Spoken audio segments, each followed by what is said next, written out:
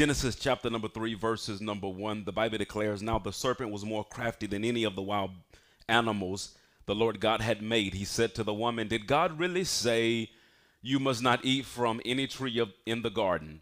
The woman said to the serpent, 'We may eat fruit from the trees in the garden, but God did say you must not eat fruit from the tree that is in the middle of the garden, and you must not touch it or you will die.' 4 declares, 'The enemy says you will not certainly die, for God knows that when you eat from it, your eyes will be open and you will be like God, knowing good and evil.'" And the people of God said, Amen. Father, thank you again for this opportunity. Rest your hand upon your servant. Allow me to minister the word of God with clarity and with divine boldness. And it is in Jesus' mighty name. Amen. Amen. Amen. In the book of Genesis, chapter number 1, verses number 1, the Bible declares, "In the beginning, God created the heavens and the earth was without form. It was void. Darkness was over the face of the deep, and the Spirit of God moved or hovered over the waters. And God, with his big bad self, opened up his mouth and said, 'Let there be light.'" Somebody shout, "Light." He said, "Let there be light," and the Bible declares, and there was light. And we pick up in verses number 4 when he looks at what he made, what he created, and he says, "It is good." He goes on to day number 2. The scripture declares that he separates the waters from the waters, and he calls dry land to appear. And after he finishes with day number 2, he looks at it again, and he says, somebody shout, "It is good." He does this from the active days of creation, day number 1, all the way to day number 6. It is good, it is good, it is good. And when he finishes on day number 6, he steps back and he says, "It's not just good." Somebody shout, "It's very good." Now, what I'm trying to do here is juxtapose his statements in chapter number 1 with what's going on in chapter number 2. We see the 6 days of active creation from day number 1 to day number 6. But when we look at chapter number 2, we see a microscope view of what happens on chapter number 2 when he actually, what happens in chapter number 1, day number 6 when he creates man. He creates man, and then after creating man, the Bible declares, he says in verse number 18 of chapter 2, "It is not good for the man to be alone." Now understand, he spent 6 days creating, and every time he's created something, he said, "It is good." He gets on chapter number 2, after saying it's very good, he notices something about mankind, and he says it's not good. What this speaks to is that we are designed to be in community. Now, if you're taking notes, you can jot this down. I'm probably going to go a little bit faster than I want to. You can take pictures, or if you want my slides, just ask for them and I'll email them to you. When I read chapter number 2, verse number 18, "It's not good for man to be alone," these are the statements that came to mind. The first statement was simply, you were not designed to do life alone. Somebody shout, "I was not designed to do life alone." I know you sing the song, "As long as I got King Jesus, I don't need nobody else." Nice beat, but the lyrics are a lie. You, sir, were not designed to do life by yourself. This is the second statement that came to mind. Fulfillment of a personal purpose is impossible without the assistance of others. I come to let you know today, whatever God has in store for you, the scripture declares, eyes have not seen, ears have not heard, neither have it entered into the hearts of men the things that God has prepared for you. Watch this. And what God has prepared for you is so great that it's going to take more than you to fulfill it. Can somebody say amen to that? So fulfillment of personal purpose is impossible without the assistance of others. Now watch this. This is interesting because it connects to this next statement. Long-term success will be limited without intimate partnership. So watch this. Maybe you're one of the ones who realize, point number 2, fulfillment of my personal purpose, I can't do it by myself. So what you do, you spend the majority of your life just stepping over people, using people to get to a place of success. But the reality is, if it's going to be long-term, I want to help somebody in this place. If it's going to be long-term success, you cannot do it unless you have intimate partnerships around you. When I speak of intimacy, I'm not talking about sexuality. I'm talking about intimacy. Because when you arrive at a place of greatness, watch this, the weight of emotional pressure, the weight of spiritual pressures, you got to have somebody close to you that can monitor your spiritual and your emotional temperature so they'll be able to tell you if you off or not. I don't know about you, but I don't need liars around me. I don't need, matter of fact, if you ever want to defriend me, come on somebody, or if you ever want me to defriend you, all you got to do is lie to me one good time. I put liars in the category because I don't need anybody around me who won't tell me if I'm in a ditch or not. Long-term success, it requires intimate partnerships around you. Here's the fourth statement that came to me as I begin to just meditate on Genesis 2:18. True self-actualization cannot be experienced until one pours into another. Now that's so powerful there. Most wealthy people that I know, and when I speak of wealth, I'm not just talking about money, I'm talking about people with just resources in general. Most wealthy people that I know get their greatest enjoyment of sharing what they have obtained. Matter of fact, they have more joy of pouring into others than they do the process of accumulating the thing that they have. I enjoy this more than I do, watch this, learning what I'm giving you guys. Now, I enjoy learning. I enjoy reading. I enjoy studying. I really, really enjoy that. But more than just having my face buried in a book, I enjoy this because I get to see your lives better by what God is doing through me to bless you. Can somebody say amen to that? So these four statements, they speak to Genesis 2:18 that it is not good for man to be by himself. Now press pause for a second, because if you're in this place and you've ever gone through, I'm talking about a crazy, rocky relationship, you've been through divorce, somebody cheated on you, somebody lied on you. Matter of fact, nothing crazy had to happen at all. If you've been married more than 2 minutes, I'm talking about 2 minutes of marriage. Do you do? I do. Do you do? I do. 10 minutes. Watch this. There has been a time in your life where you have said, God, I can do bad. Y'all don't say that before. I can do bad all by myself. And I'm telling you, watch this. My wife and I, we've been married for 20 years. And listen, we've had some great times. We've had some fantastic time. But by the same token, watch this. The greater the highs, sometimes the greater the lows. And I know beyond a shadow of a doubt that God sent this woman in my life. I know that. I know that. Didn't nobody prophesy that to me. God spoke that into my spirit directly. But even after God saying, Greg, it's not good for you to be alone, I have come to the foot of the cross and questioned, Jesus, are you sure? So all of us go through rocky relationships, and watch this. So this is what I'm going to be focusing on for the next couple of weeks, rocky relationships. And here's the reality. Here's the reality. When I talk about rocky relationships, I'm talking about unstable relationships. So let me kind of better define this. You can be driving on a bumpy road, but you ain't got to have a raggedy car. So when you're in the vehicle of marriage, in the vehicle of covenant, in the vehicle of relationship, you will go through bumps, watch this, but the vehicle of the relationship does not have to be unreliable. So what I want to highlight for the next couple of weeks is, how do I get from Lamborghini to Hoopty? Because both of them drive on the same road, but one drives and you can't feel nothing. Come on, somebody. Then the other one drives and anybody ever drove a Hoopty in here? Anybody ever drove a Hoopty? Anybody got a Hoopty right now? We praying for you. Both of them are cars, but one, because of the shocks, because of the insulation, you go through bumps, but you don't feel the adverse effects that's connected with every bump. And then there are certain vehicles, no shocks, no nothing. Every bump, every curvature in the road, you feel it because the vehicle is unstable.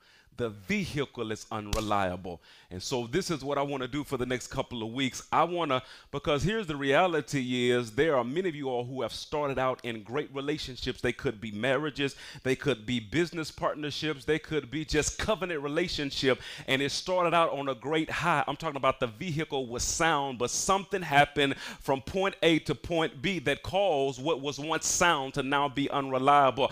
I want to help you highlight things that equate to unreliable, rocky relationships. Are y'all ready for point number one on today? Here is point number one. When you allow unproven and unholy voices in your ear, it causes stable relationships to eventually become shaky when you consistently allow unproven and unholy. Unproven simply means that you giving me advice about something that you have no fruit of in your own personal life. Unfruitful, unproductive, unproven voices, and then unholy, you giving me some stuff that contradicts everything that I believe, and you got a nerve to say it with boldness. When you sit and you allow these voices in your ear, they tend to unreliable, shaky, rocky relationship. Now let me press pause just for a second, because God says to Adam, he says, it's not good for you to be alone. It's not good for you to be alone. He was speaking in relationship to Eve, coming alongside him, his helpmate. But I wanna add to this idea, and it's supported throughout the scripture. If your marriage is going to be successful with you and your spouse, it will not be successful with you two alone. I just want to let that marinate right there in the air. If your relationship with your spouse, your business partner, whoever God has brought you in covenant with, if it's gonna be successful, it won't be successful with just you two alone. What's gonna happen is there is gonna have to be people on the outside that breathe life into the relationship and help you to exhale, and watch this, exhale poison out of the relationship. Now I want to help just for a second. My wife, I told her, did you take that picture down of the pool? Did you take the video down? Praise the Lord. I need you to take that down. So we got a pool, y'all. We got a pool, and watch this. I grew up down the street from the projects, and ain't no pool in the projects. So I was excited about the little blue pool. I was excited about the little blue pool until one of my neighbors came to me, and he says, Greg, those things are so expensive. I wouldn't have one if I was you. It's expensive. It just runs all the time. And so I got to thinking about that thing. I went out there to the pool in the morning, and the motor, what was that? The pump was running. I came back in the afternoon, the pump was running. Before I went to bed at night, the pump was still running. I said, man, my light bill finna be crazy. So you know what I did? I turned the pump off for a couple of days. I told y'all I grew up down the ain't no pool in the projects. And so a couple of days later, it started turning just a little green, and I'm like, yeah, a little green is all right. Ain't nothing wrong with a little green, long as I got King Jesus. A couple of days later, I noticed frogs. I'm talking about big frogs, just in the pool. And I'm like, y'all get out of here. But it was okay because it was just green towards the deep end, but it was still blue towards and that's what the key is. So y'all stay out of the deep, because I don't know what I'm doing. So what happened was, because I stopped the process of breathing new information into the pool and taking old stuff out of the pool, it became what's known as stale water. And some of you all's relationship is stale because you won't allow nothing new in, and you won't exhale to breathe poison. So if you're taking notes, I want you to jot this down. I want you to jot down 5 relationships outside of your relationships that you should have. 5 relationships. I think it's 5. Is it 5? 1, 2, 3, 4, 5. It was 5 relationships that you should have outside of your relationship to help you breathe life into your relationship and to help you to excel. The number 1 relationship, you should have a discipling relationship with someone. And when I speak of a discipling relationship, a relationship that provides training for the purpose of sharpening skills in a particular area, you should be being discipled as a husband, discipled as a father, discipled as a mother. I had a fallout with a friend, and it was a pretty huge fallout. because I said plainly to him, I think you got poor fathering, parenting skills. And that joker got mad at me. And I said it boldly too.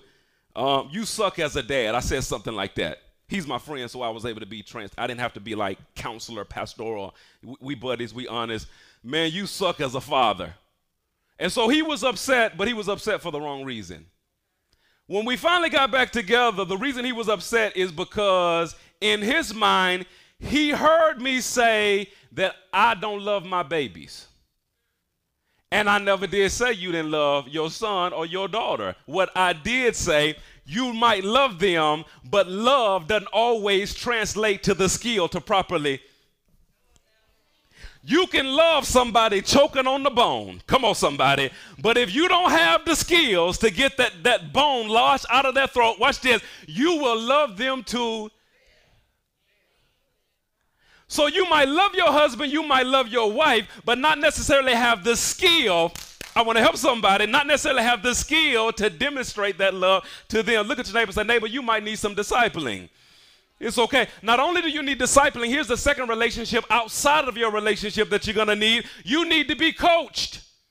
When I speak of coaching, it's someone who speaks to your potential, number one, number two, and skillfully assists in translating potential into practice. It's someone who sees you where you are, but they see beyond the point of where you are. They see where you could be, and not only can they see you there, they know what it takes to navigate you from potential power to actually operating as the man or woman of God you need to be. You need to be discipled because it speaks to specific training. You need to be coached because you need someone to speak to the future you. You need to be mentored, and mentor deals with the day-to-day muck and miry clay. Mentor is someone who takes your hand and they walk with you every single day, helping you to navigate through life. You need someone not only to help you with your future self, you need someone to help you with your possibly nasty self. Discipling speaks to specific issues you need to be trained on. Coaching speaks to preparing you for the future you, unlocking potential. Mentoring helps you with the present situation going on in your life. And then counseling, it helps with the past you that keeps surfacing its head to wreck your present and potentially wreck your future. In this definition of counseling, I highlighted the word skilled people. Skilled people. They don't necessarily have to be formally educated. It's preferable, in my opinion, but they actually need skill, because if anybody in here, this is 42 and older, if you've ever seen Pet Sematary, there's certain stuff you resurrect from the dead, come on somebody, that you might not be able to handle. And if you got somebody in your life, I never forget, because watch this, there's some of you all, because you like me, I mean, you don't allow just any and everybody just in your life, and sometimes what you try to do, you try to comprise all of these roles into one. And I had this great guy in my life, and he's still in my life. He's a phenomenal coach. He's able to see stuff in me that I can't see in myself, and he speaks to my potential, and he's a great coach. But our relationship almost ended because he tried to switch roles from coach to counselor. And he tried to resurrect some stuff that he himself wasn't able to. You need a counselor. Here's number 5. You need a friend. You need a friend. You need a friend. Someone who is supportive, who provides an environment that is non-threatening, but yet brings about accountability. If in my relationship with my wife, I thank God for the few friends that are around me, because there are things that and this is what some of you guys are falling short. There are things that you need to tell your friends before you tell your spouse. You need to filter it through a friendship. Come on, somebody. Because there are times when you got crazy things in your head that your spouse don't need to hear first. And you can save yourself some trouble if you would at least bounce that off of somebody before you bring that into this relationship. Somebody shout, I need a friend.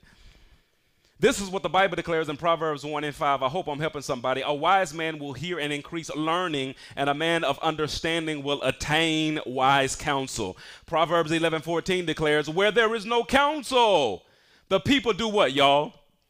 When there is no counsel, when there is nothing flowing in, it's destined to fail. The Bible declares, but in the multitude of counselors, there is safety. Romans 10:17 says, so then faith cometh by hearing, and hearing by the word of God. This is powerful because, watch this, what God has spoken to me concerning my relationships, be it my wife, be it my church, in order for me to be at my best, I have to have my believer up. I have to have great faith in what it is that God has said. If my faith begins to wane, watch this, my productivity begins to diminish. So I have to have great faith. How do you have great faith? Romans 10:14 declares, how then shall they call on him in whom they have not believed? How shall they believe in him in whom they have not heard? And how shall they hear without a preacher?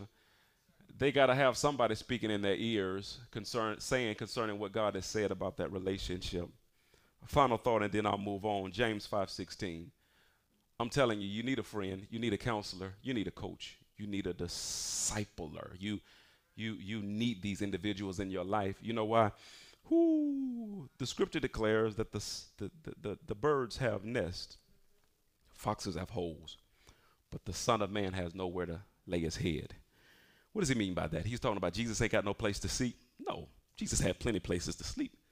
Yeah, he had friends. Mary, he could go sleep at Lazarus' house. Shoot, he's God. He could have created a house if he wanted to. What the scripture is talking about, he had no place to lay his head. What was in Jesus' head? He had no container, no people around him to pour himself into. And it troubled him because he had no place to pour himself into. You need a safe place to rest your head. You need a safe place to rest your thought. You need a safe place where somebody can see the real you and still honor you. I want to help somebody. So the Bible declares, confess your trespasses. What is he talking about? KJV says, confess your faults one to another. Confess your faults. Some of you all, the reason that you can't have great relationships is because you always show the made-up you. You try to show everybody the you that's been in the mirror for 2 hours. What about you that just woke up with no mascara, no lip gloss, no come on somebody. I was in the mirror shaving this morning, and they said, Dad, why you shave your head? I said, why you keep your hair? He said, because I look good with hair. You didn't want to see the stubby Pastor McGee. You see the shaving Pastor McGee. Well, if you're going to have true intimate friends, the Bible declares, confess your faults, your trespasses one to another, and pray for one another that you may be healed. The effective, fervent prayer of a righteous man avails much. Now let's press pause there for a second. Just look at your neighbor and say, neighbor, you need somebody. That's true. True. I'm not just talking about an intimate partner, covenant relationship. Even if you have that, if it's going to be successful long term, you got to have people outside the relationship that breathe life and people outside that help you to exhale poison out of the relationship. Eve's problem is she did have that, but it was a snake. She did have a coach, counselor, discipler. She had a slithering friend. But what she was getting advice from was designed to kill her, her destiny, and everything she would put her hands to. The Bible declares, now the serpent was more crafty than any wild animal the Lord God had made. He said to the woman, did God really say you must not eat from any tree in the garden? This is what the devil did. Watch this. The serpent, watch this, emphasizes what she can't have rather than encouraging thankfulness for all the other fruit she can have.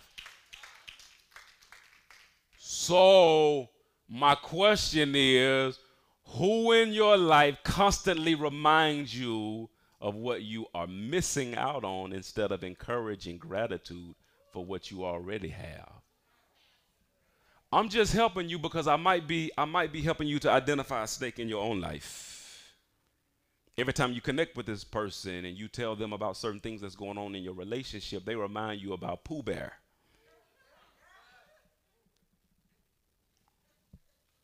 And they speak to no gratitude about what you have right now. He cast doubt on God's revealed command. This is what the serpent does. Verse number 1. Here's my next question. Who causes you to question things you know are right? You know commitment is right, but who in your life is causing you to question that? You know faithfulness is right. Who in your life is helping you to question that? Let's look at verse number 2 and 3. The woman said to the serpent, we may eat fruit from the trees in the garden, but God did say, you must not eat fruit from the tree that is in the middle of the garden, and you must not touch it or you will die. Now Eve, this is what she does. With her words, she misrepresents the commands of God, because God did say you shall not eat it, but he never said anything about you not touching it. The reality is there would come a point in their work that they would have to touch the tree because God told them to take care of the garden. One of the roles of the gardener, just like I'm doing right now, I am pruning all the trees in my yard. Why am I pruning the trees in my yard? I'm cutting them back because I want them to grow out even the more fruitful for next season. So there was a point that they would have to touch, but she misrepresent what God says. And so watch this. Here's the question. Who's okay with your lifestyle conflicting with your profession of faith? Who don't mind you doing your little church thing as long as you continue to do your thing with us? Because if it's a real friend, what was the definition of a friendship? What was that definition of a friendship? We said someone who creates an environment. Watch this. That's number one, non-threatening, but yet accountable.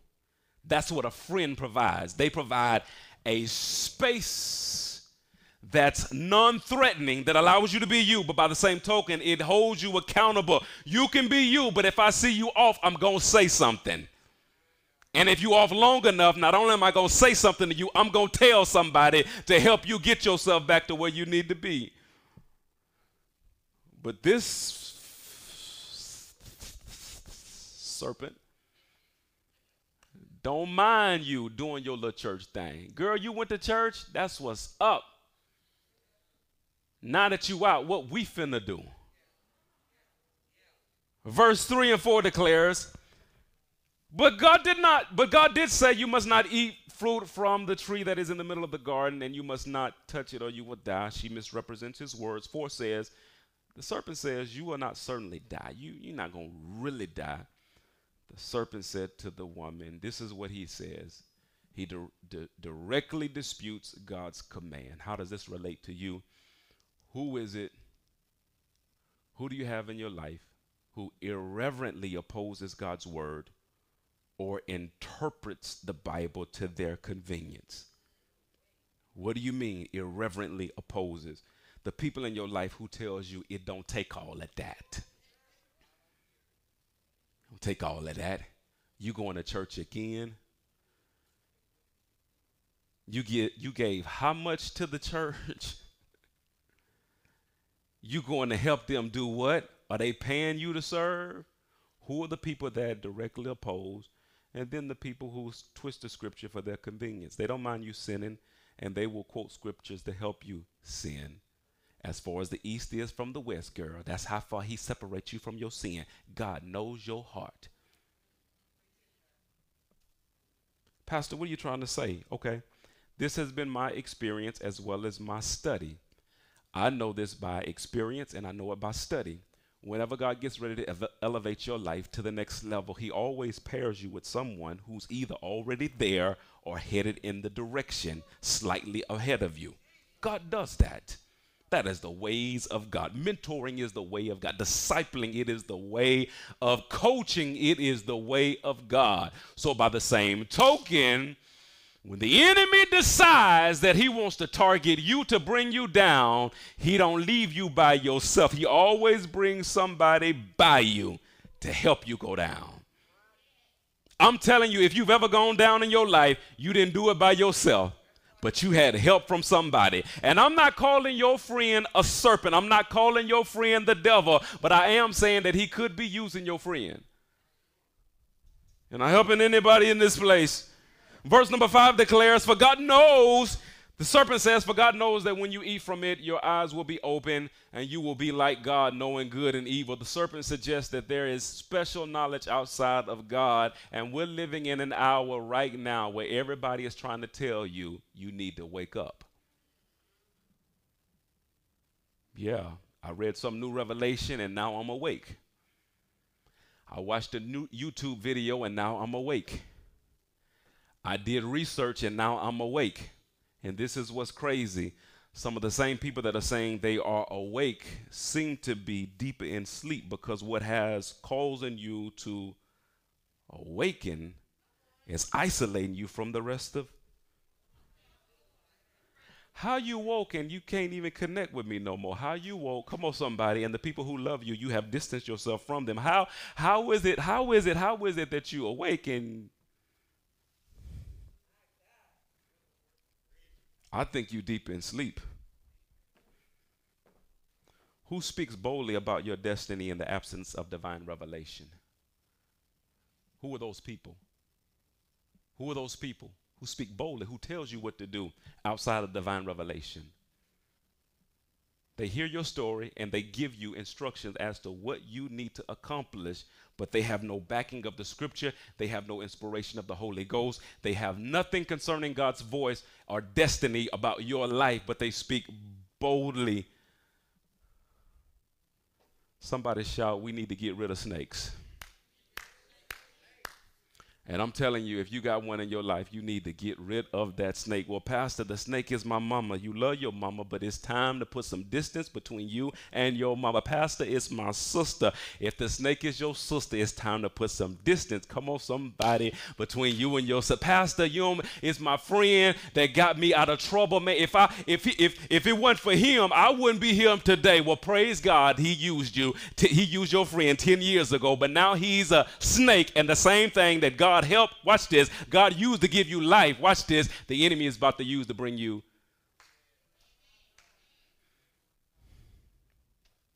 How you get rid of snakes? I Googled that last night because I just wanted to know. How do you get rid of snakes? How do you get rid of snakes? How do you get rid of snakes? And I started reading all kind of articles and strange stuff or stuff that you do to get rid of snakes. And so I never did, it just, nothing fit in the message. Nothing made sense. And then I woke up this morning and it hit me, because I've gotten rid of a snake before. I've gotten rid of snakes I got rid of snakes around the house I didn't even tell my wife about. I ain't even tell her, because she would have wanted to move again.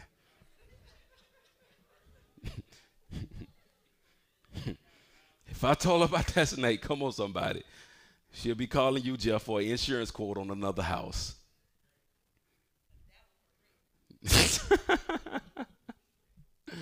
Watch this. How do you get rid of a snake? You cut off its head.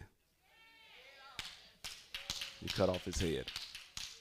What are you trying to say, Pastor McGee? Are you commanding me to be violent? No. What I'm commanding you to do is stop feeding them information. The reason they have power in your life, God, is because you continue to feed them information. Watch this. On my way to the church this morning, this is what the Spirit of God breathed into my heart concerning this particular point. There are certain snakes that are using, watch this, manipulation against you, because you've given them so much information about your life. It's hard for you to make a move in the right direction because they're holding you hostage by what you told them. There's some people that know too much about your husband.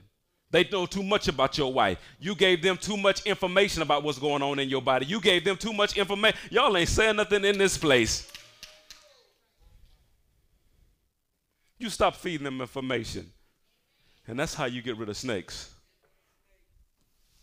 So I want to press pause for a second. This is an introductory lesson, and I'm excited about what God is speaking to me, because I believe I believe in some of y'all's life, it's going to change your trajectory, your destiny, towards where you're going to where God really wants you to go. So it's not just getting rid of people or placing distance between yourself and people who are speaking negativity towards or feeding you negativity towards what it is that God wants you to do. It's also aligning yourselves with the people that God wants you to be connected to. And I want to help somebody in this place because I've been in this position here, and I'm gonna show you some things that God taught me, because I know for where God wants to take me next, it's gonna require some additional people in my life. Some will show up as friends, others will show up as mentors, some will show up as coaches, so forth and so on. I know for where I'm going to, there are going to be additional people. Thank God for the shoulders that I'm standing on right now. And I don't care who you are, I don't care where you are. There is somebody that made some sacrifice for you to be where you are right now. So we're not minimizing at all the people that God has placed in your life to elevate you to the level that you are right now. But watch this.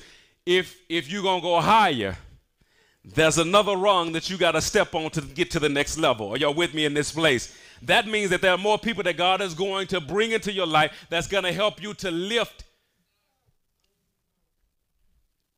So if you're one of those people, say, that's me. That's me. And let me help you. If you plan to take your life to the next level, it is you. So this is the first thing that I want to challenge you with, and I'm almost done. Check your demeanor and your mental disposition.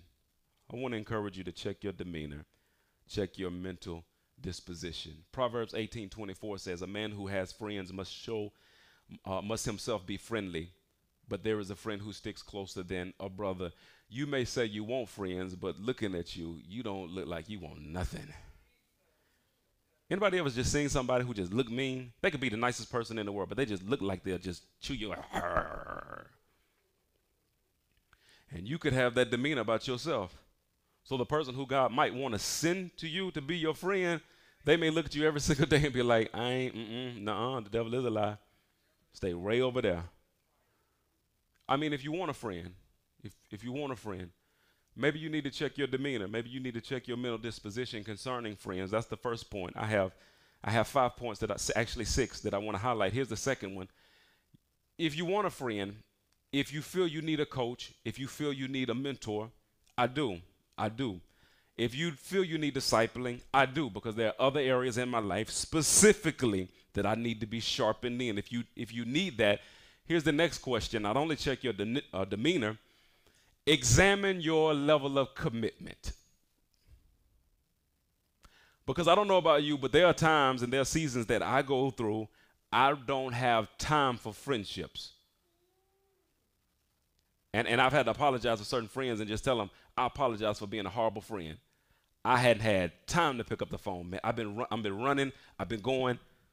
But if you know you need this, do you actually have time to invest in a friendship like that?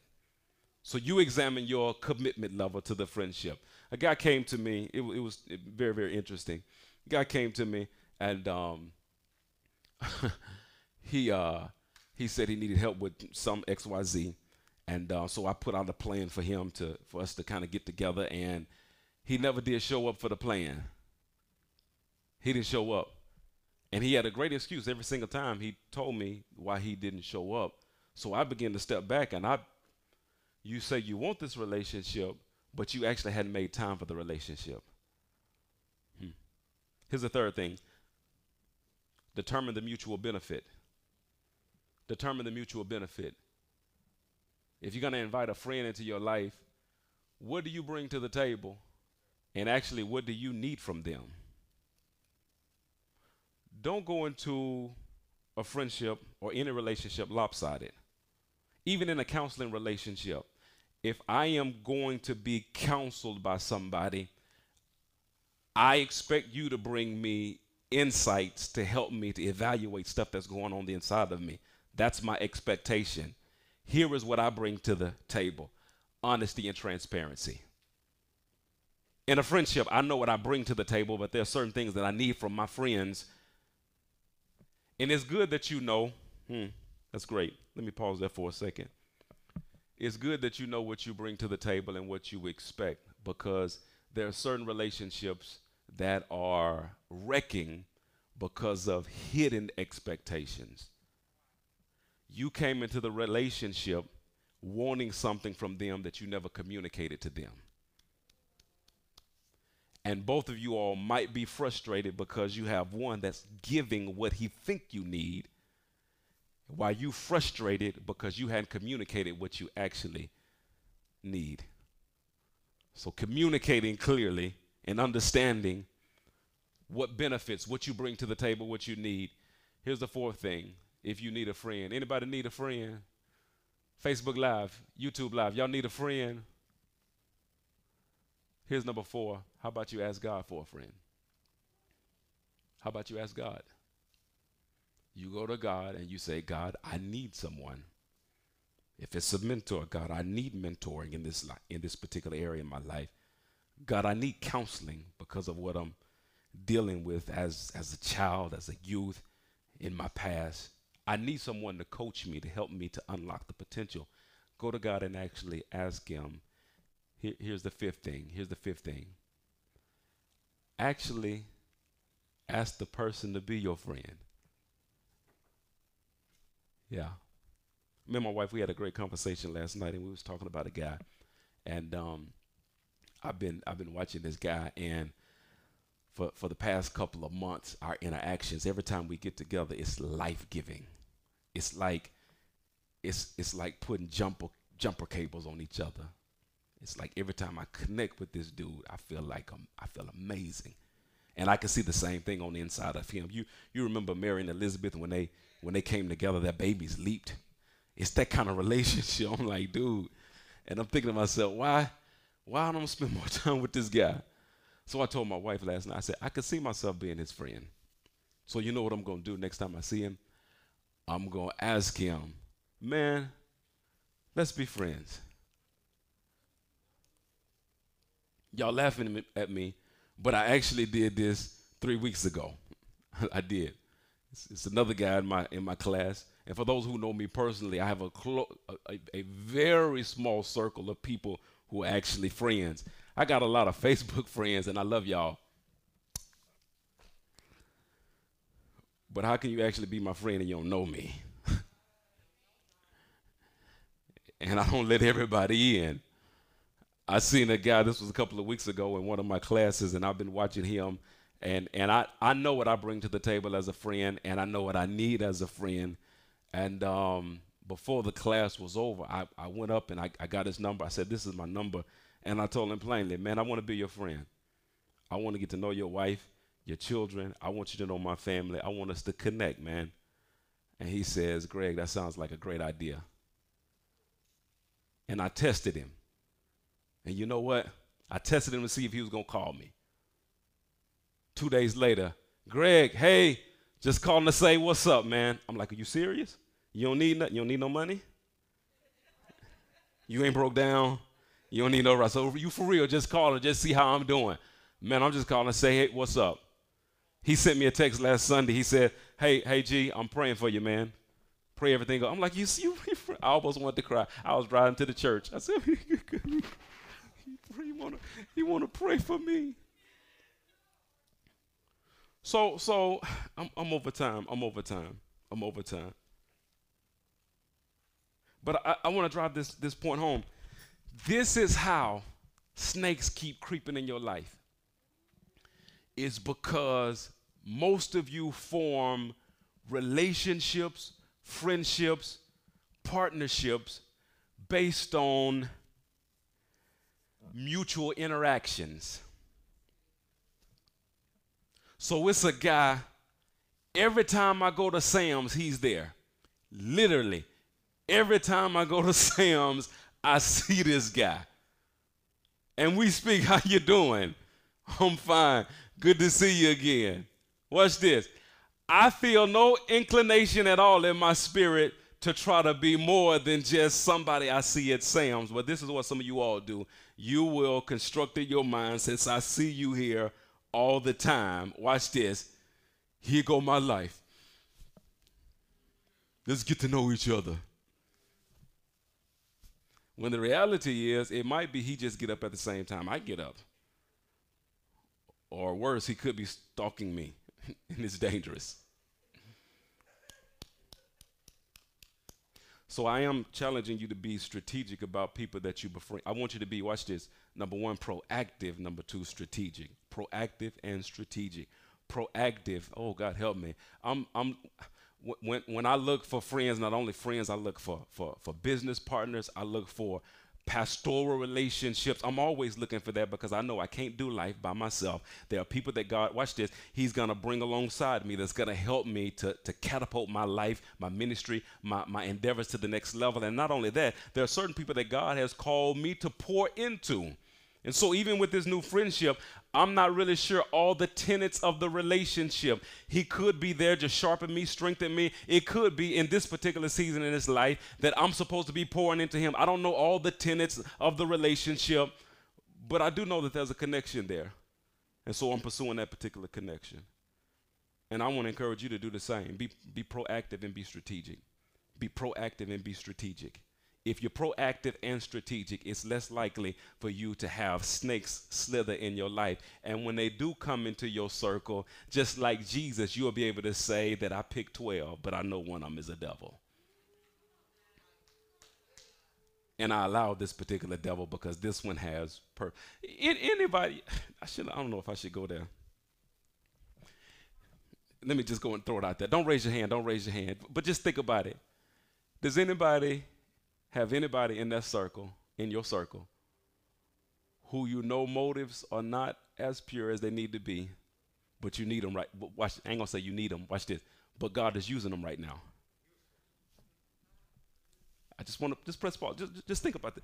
Anybody in your circle that you know motives is not 100, but God is using my Judas to bring me to a place that Peter won't let me go.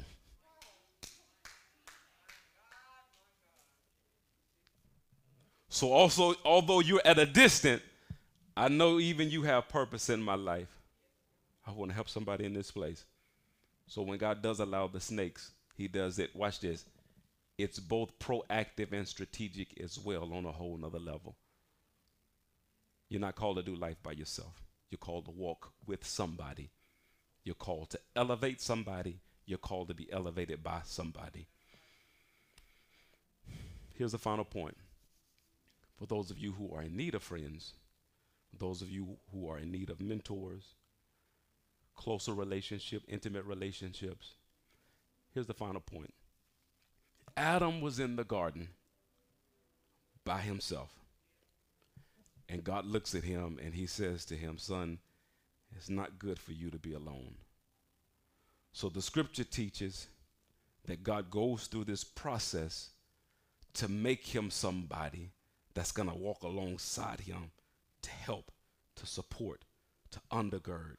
That's what Eve becomes. But watch the wisdom of the text. Before he connected to her, he was already connected to him. And you can't make connections without. And that's what's getting some of us in trouble. We're making connections without him. Let me take it further. God, this is hard to close. Not just making connections without him. We're not waiting on him to initiate the connection. Because God came to Adam and said it's time. If you've been praying about a relationship, partnership, wife, husband, and heaven is closed right now, my challenge to you is just move on to something else until God wants to talk about it. Well, Father, God, I need, and every time you pray, it's like you feel ain't nothing there. It might be because that's not the conversation that God wants to have with you right now. I want to help somebody in this place.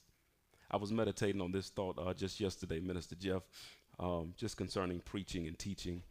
And what makes how you continue to do this long term and not always duplicating material year after year, but fresh revelation keeps coming in, is because before I deal with information concerning you guys, I will allow God to deal with information concerning Greg. And so me and God, we have like this ongoing relationship, ongoing conversation where he's talking to me about things that he wants me to change. The moment I shut his voice off concerning talking to me, watch this, it becomes very difficult to start talking to y'all. So before you sit and try to invite somebody else into your life, make sure you connect it to God, number one. Number two, make sure that's the conversation that God actually wants to have with you. Make sure that's the conversation. I want to pray with somebody today.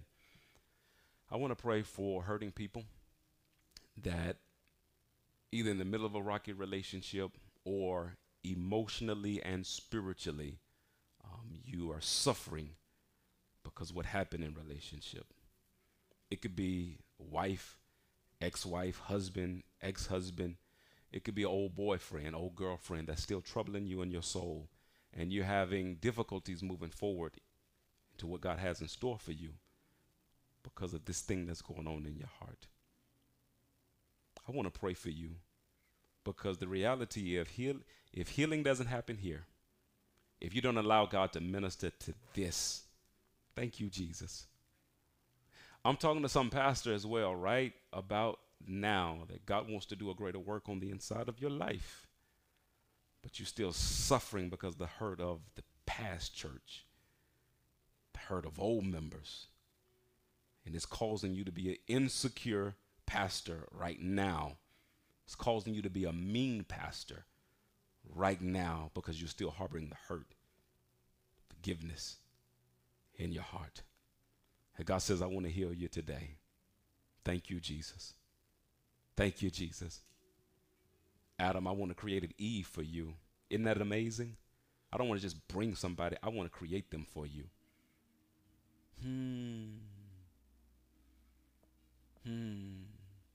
Somebody just shout rest.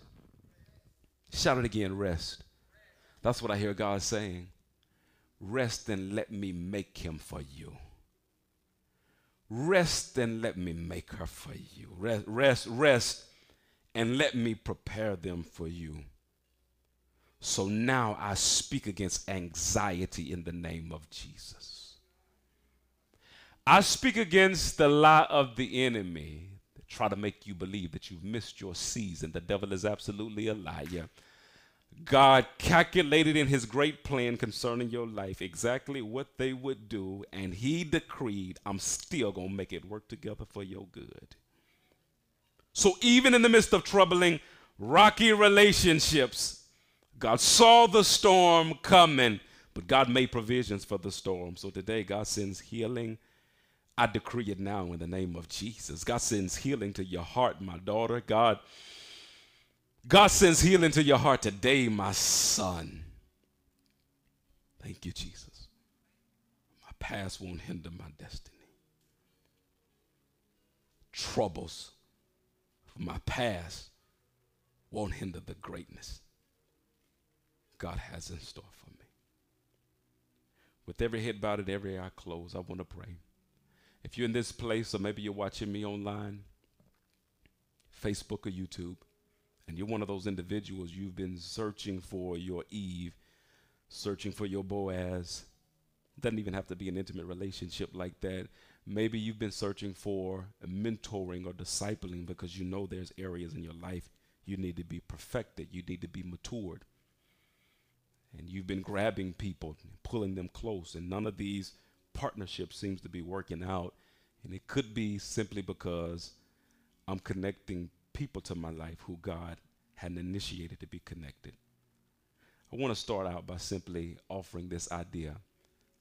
How about we apologize to God for making bad connections ourselves? For some of you all, let's take it a step further. God, forgive me for connecting with people and then lying on you and telling people that you sent her that you sent him. And my God, I'm sorry. I wasn't really sure, but it seemed so right, God. So I just said it was you. God, forgive me. That was wrong, God. Our relationship is better than that. In the past, God, you've made it clear as to what it is that you wanted in my life. So why should I try to move forward in cloudy conditions?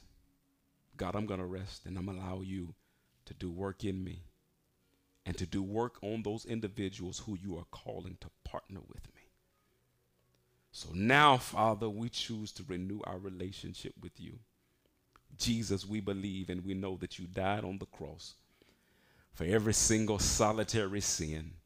And the Bible declares if we confess our sins to you, you're faithful and just to forgive us of all our sins and to cleanse us now of all unrighteousness.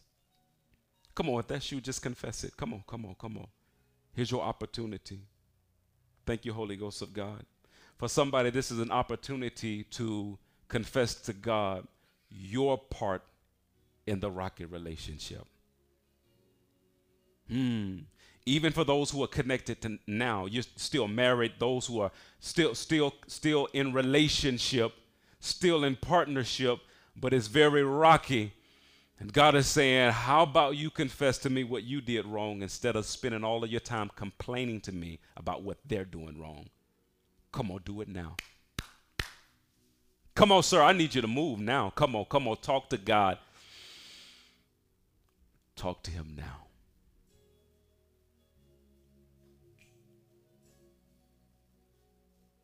Yes, yes, yes.